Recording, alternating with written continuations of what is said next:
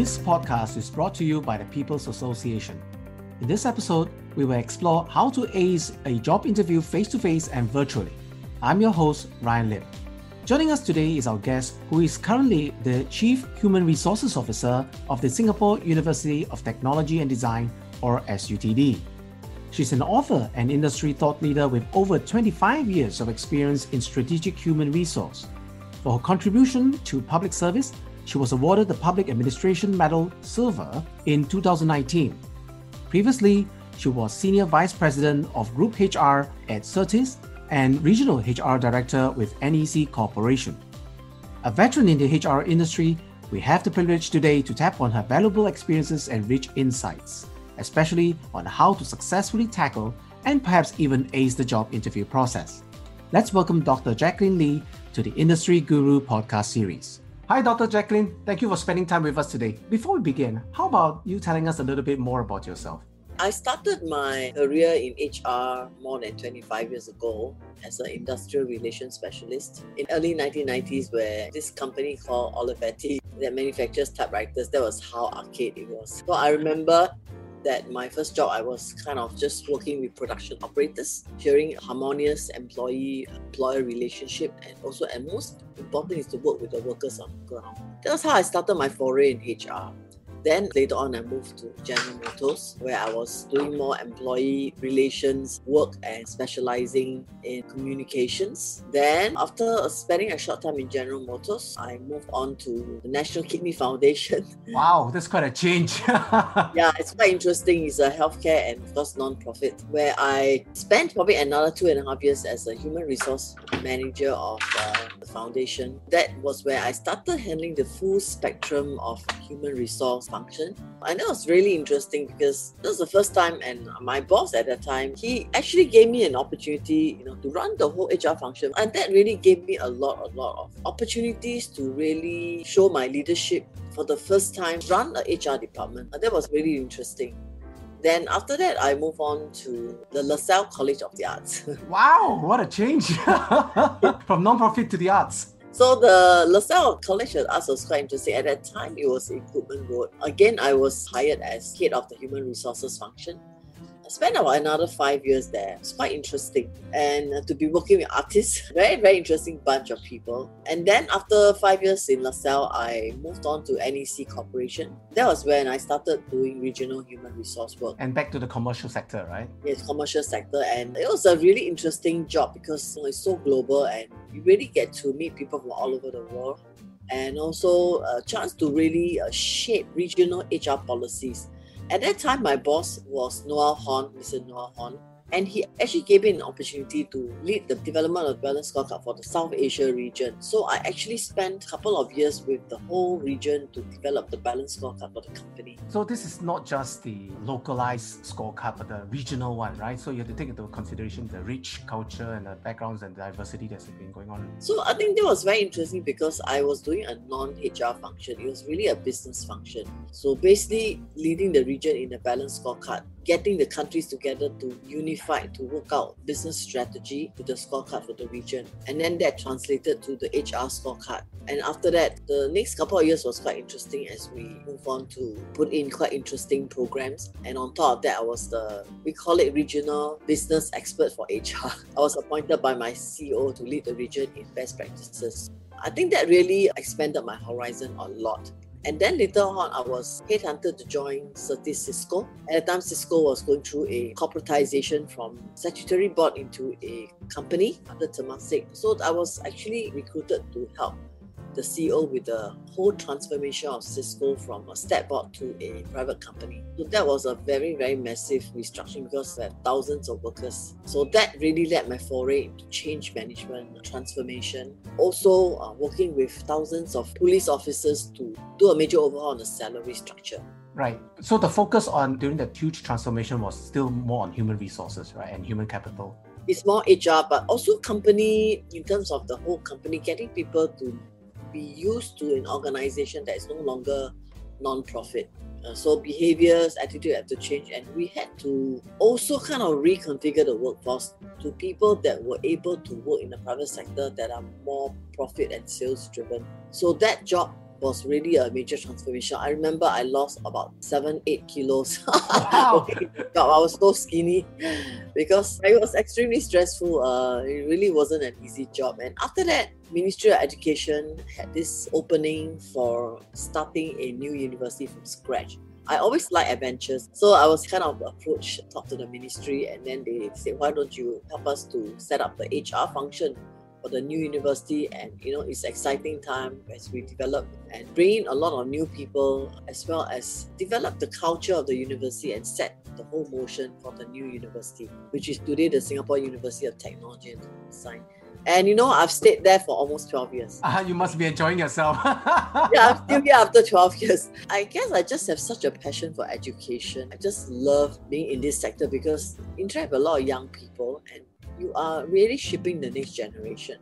So I find that in the later years of my career, I want to do something more meaningful. Not that non-profit is not meaningful, but kind of be in a profession, in an industry where I can impact the next generation and shape Singapore. So I think that's how I have spent my last 12 years, and I think SUTD today is in a good position. The effort is not just myself, but the early group of pioneers that joined. So that's how I've shaped my career. And then my last 10 years I have spent a lot of time speaking in conferences, training, and really just working with the HR industry, doing a lot of community work, joining boards. I'm also a committee member with IHRP. I've been working at IHRP to help contribute to the HR profession. So now it's not just shaping the next generation, but also helping to contribute to the HR profession. Your career is such an adventure.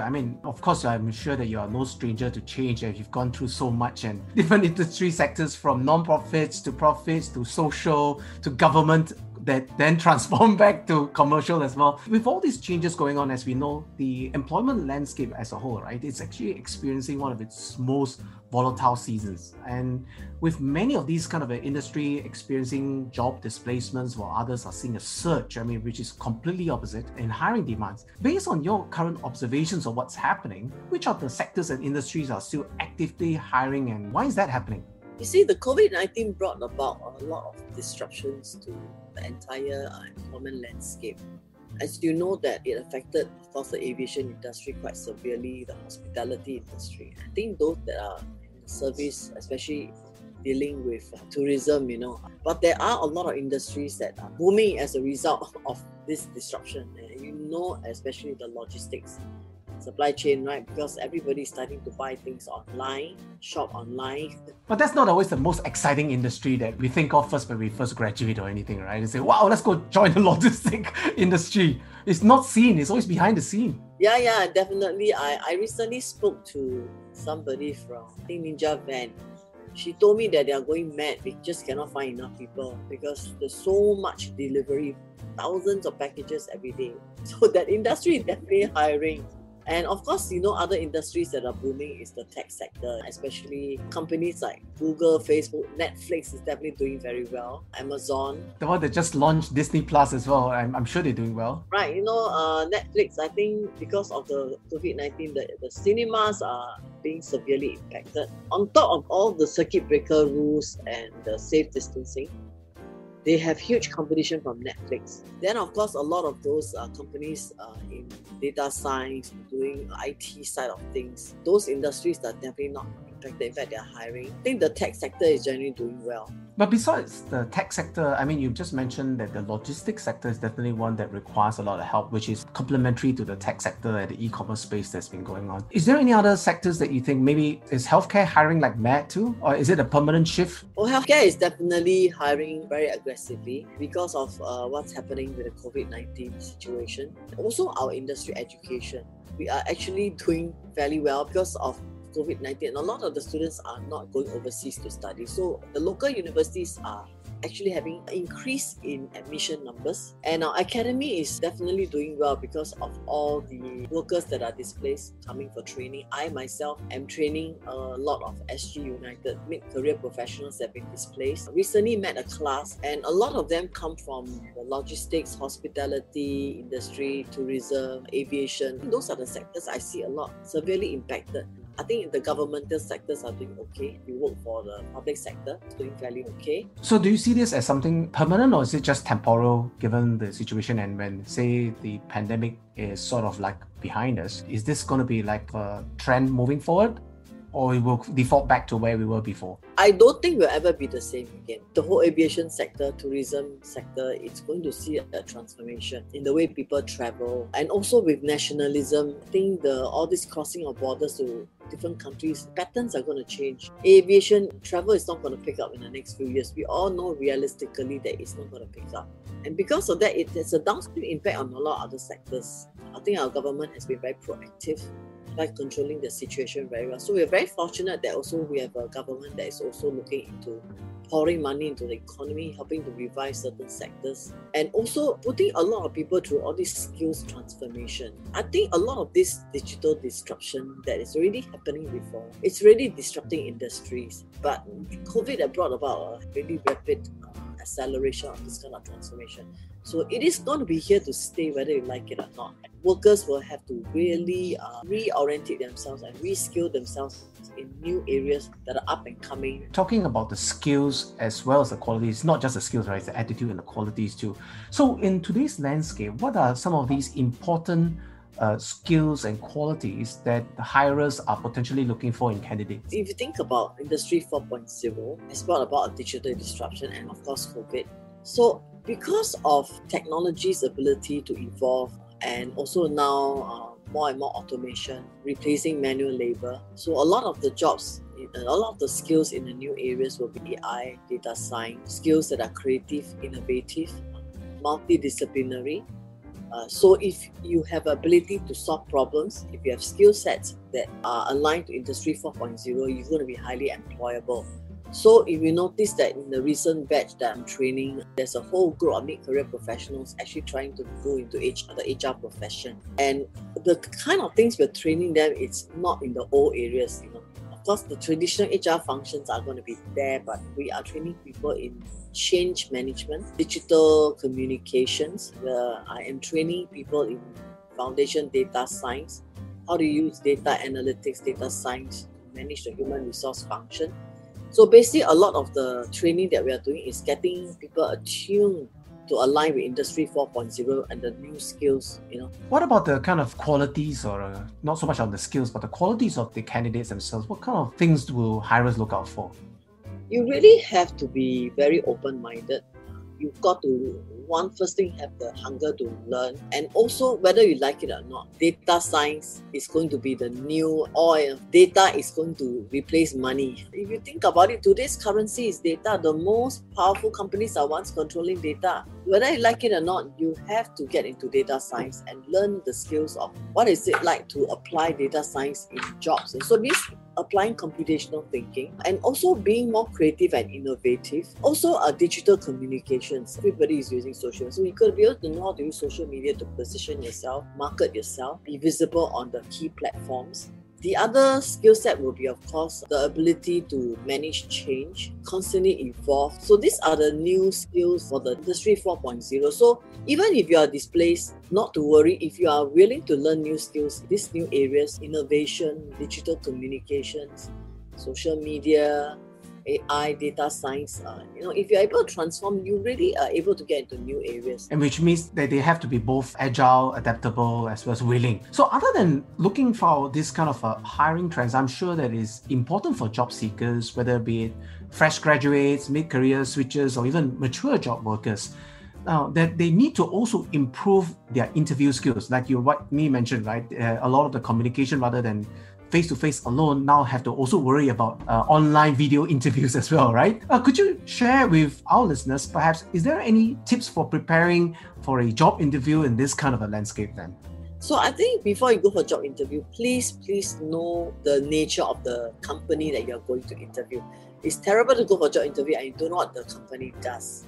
Okay, at least do your homework and find out what the company does, the core competencies of the company and the strategy, the business they are in, So I think you've got to be able to go and do research. Nowadays, so much things available on the internet. Find out what the company does and also think about how you, with your unique capabilities and skills can contribute to the growth of that organization. So try and show your interviewers that you're proactive, that you are coming to offer something on the table. That means your skill sets can contribute to the growth of this organization. Basically, so even if you're a worker, for example, you are in aviation industry and for example, you're an air stewardess, kind of lost your job and you're trying to go for an interview in a company. So you bring with you a lot of training in customer service, the ability to manage unexpected situations. And then if you go for training and you have equipped yourself with ability to at least understand data science and more computational thinking, you are creative and innovative, you definitely be able to position yourself in a better light in front of interviewers. So be proactive. Don't be afraid to share and show your strengths. Basically sell yourself in a very positive light. Oh, but we are all Singaporeans, right? We are most of the time we are all I should say we are all Asians, and we are very shy when it comes to peddling ourselves to even our prospective employers. You have to sell yourself. You have to position yourself in a smart way.